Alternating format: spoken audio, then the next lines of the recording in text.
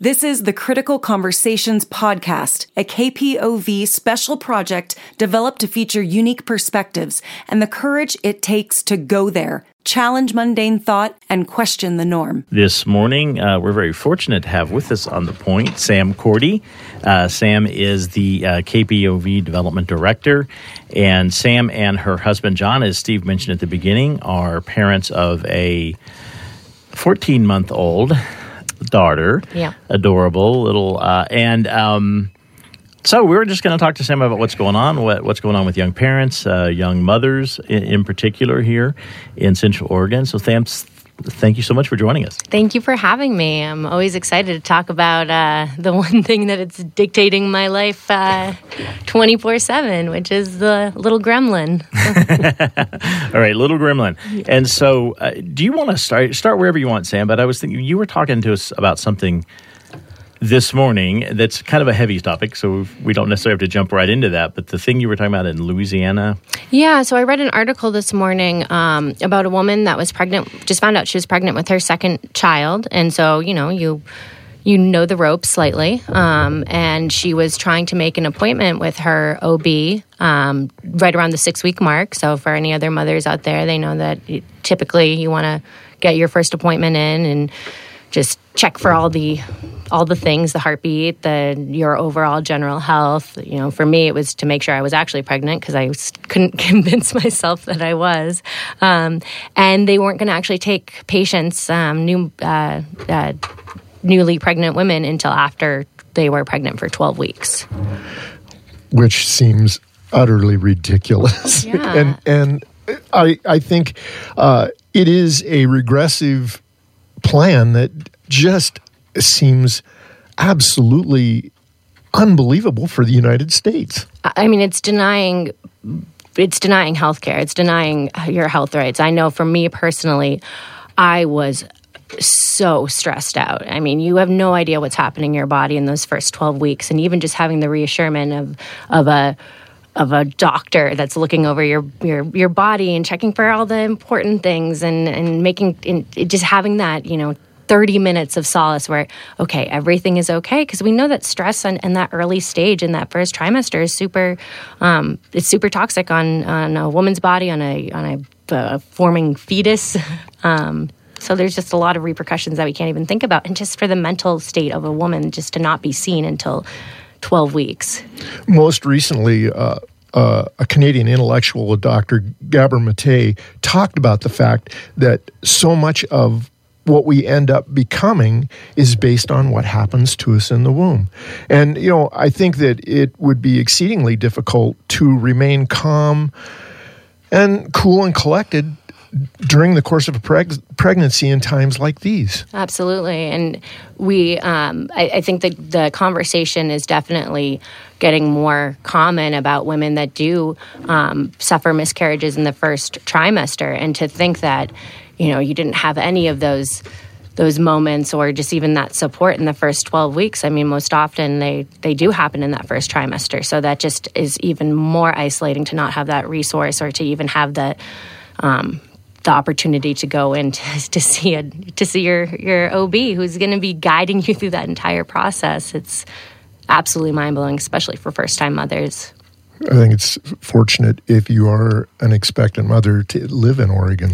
Absolutely, and that was one of the things that we were talking about earlier about this conversation is, I have a daughter, and Bruce also has daughters, and it's something that I think about this might be a limiting factor if she wants to live outside of Oregon. What places can she live within the United States? It's something that I've never had to live or to consider in my lifetime. I knew that my rights were federally protected, but even choosing college if she wants to go down that route or accepting a job. I mean, you have to make sure that the states are upholding this basic human right, and it's going to be a consideration for a lot of people that they didn't have to consider before. And it seems like this is a problem of some of the most poverty-ridden states there are. Absolutely. Yeah, it's completely upsetting seeing the correlation between income level and the poverty level and what states are denying basic human rights.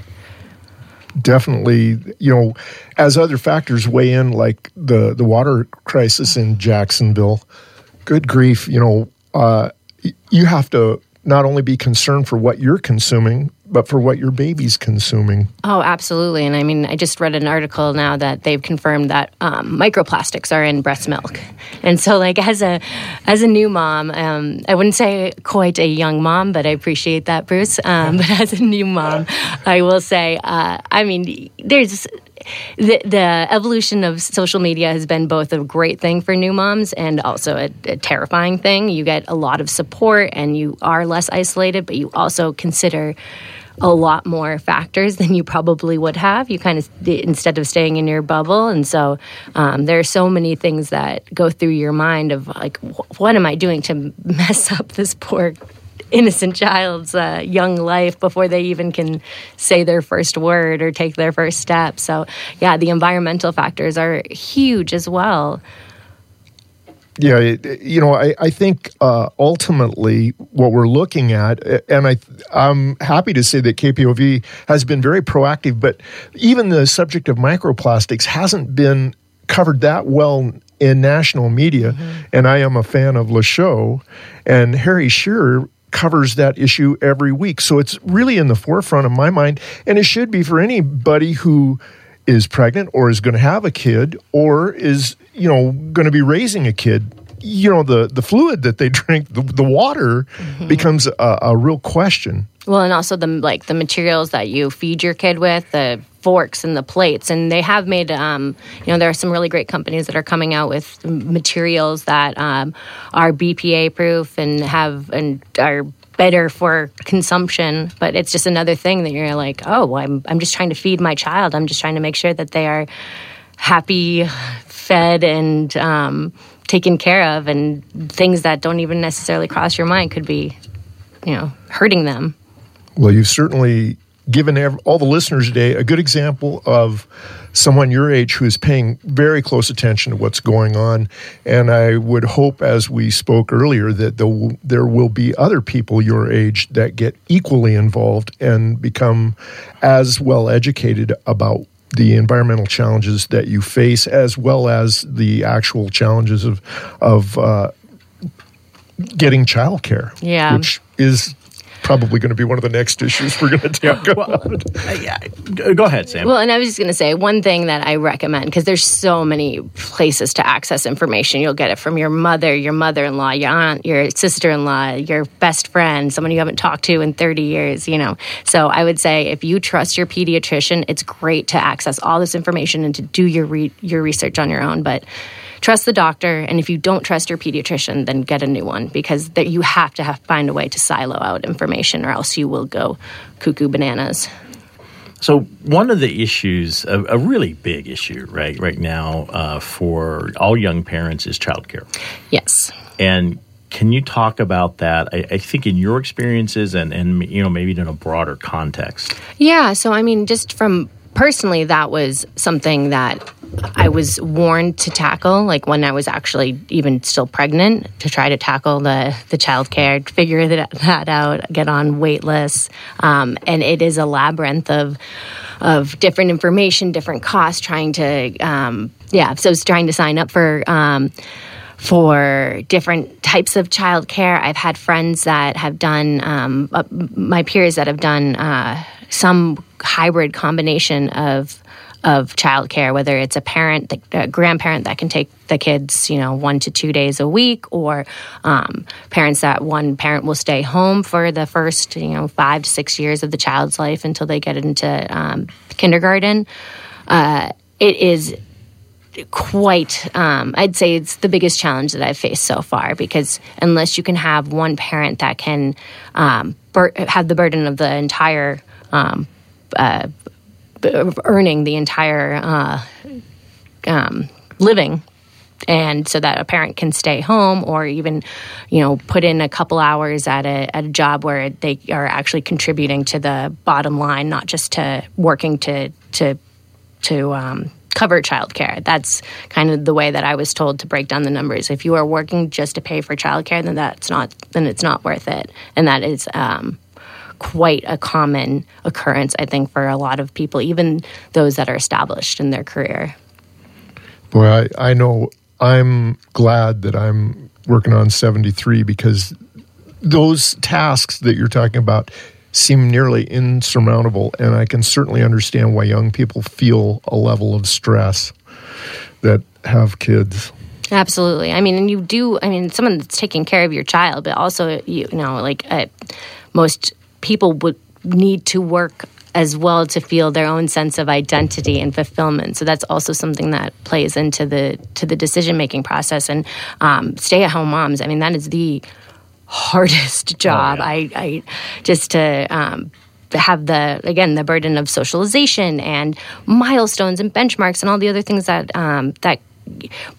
child care providers are educated with. I mean, they are actually educated on that. And when you're a new parent, you're self-educated.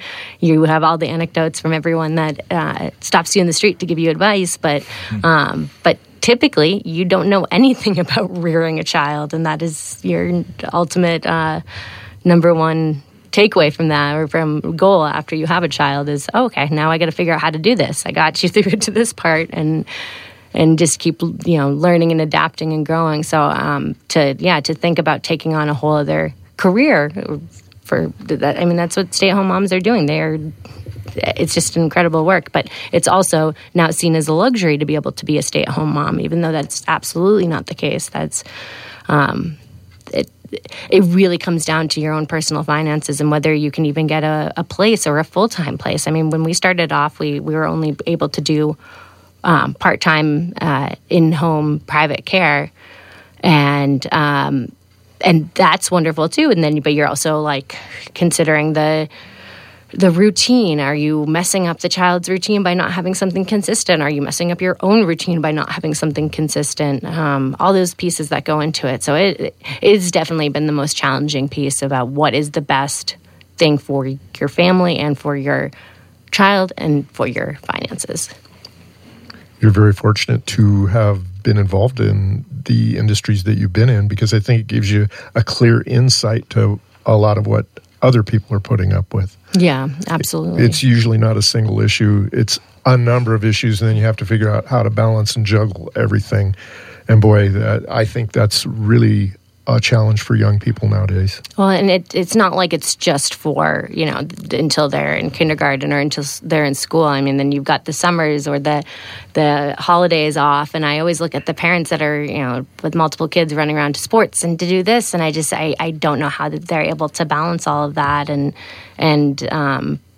how they work with their employers about, childcare and summer camps and all of that. I mean, it just seems like you tackle one challenge and then there's the next ones that go, and that's, I guess, being a parent. But yeah, the childcare burden is absolutely, the cost of the childcare is absolutely, I think, a deterrent for a lot of people that are considering whether they want to have children or not. They say that the millennials aren't having kids, or they're not having many, and that's it's a fiscal decision. It is definitely a potential issue in a way that's unfortunate, but it's unfortunate that we have our society constructed in a way that it's a potential issue, right? As opposed to having a society where we all take care of each other and could make parenting a joy. And it is a joy, right? I mean, right. I know that quite well. But yeah, so and Sam has put in sort of Herculean efforts to balance all of those things and get here at this KPOV. It's a fairly demanding job, joyful and fulfilling, but fairly demanding, actually quite demanding. So, Sam, that's... Thank you for letting me share anything my else story. Anything else you want to throw in? Or? It was nice to be able to expose my child to a lot of events with KPOV this summer. So I do recommend that, even just getting out on the weekends and getting involved. Ben does events every week, and I know we're all hibernating now, but it was really cool to expose her to so many different things, marches and music festivals, and there's tons of free events that just help spark your imagination, your inspiration, while also being able to expose your child to what's happening right now, even if they are in the little lump / gremlin face. In the little stroll. I had the privilege to be at a couple of those places with Sam's daughter, and it was a joy to watch her with just those wide eyes and smiles and coos and all that. So, all right, thank you so much, Sam, for joining us this morning. Steve and Bruce. You bet. You've been listening to a KPOV Critical Conversation. To hear more engaging interviews on important topics, please visit kpov.org/criticalconversations.